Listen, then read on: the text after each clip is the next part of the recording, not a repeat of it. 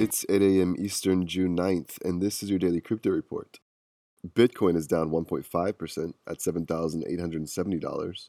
XRP is down 3% at 40 cents, and Ethereum is down 2.5% at $243. Those are leaders by market cap.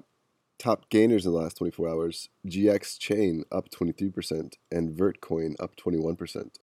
Today's headlines. Seattle-based exchange Bitrex will be removing access for over 30 crypto assets for its US-based users.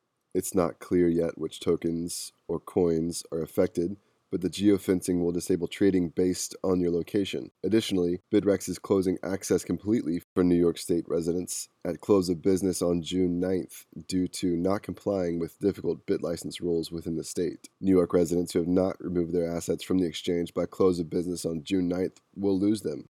In a rapid-fire roundup of recent nefarious activity in the blockchain world, we've got whale alert pointing to Bitcoin being moved for the first time in 3 years from the 2016 Bitfinex hack that cost the exchange over $60 million.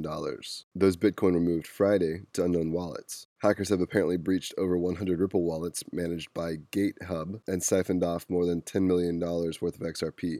And lastly, in the string of notable misuse, the Polish cryptocurrency exchange CoinRoom shuttered overnight, taking customer accounts worth up to $15,000 US. The exit scam was perpetrated in April and first discovered at the end of May. Notably, the ability to shut down overnight and leave one day for the withdrawal of funds was then the terms of service that the user signed for the exchange. And finally, Bitcoin trade volume on Coinbase hit a 14-month high in May, moving over 700,000 Bitcoin worth approximately $5 billion. Well, those are leading headlines today. Visit us at dailycryptoreport.io for sources and links. Find us on social media, add us to your Alexa Flash Briefing, and listen to us everywhere else you podcast under Daily Crypto Report.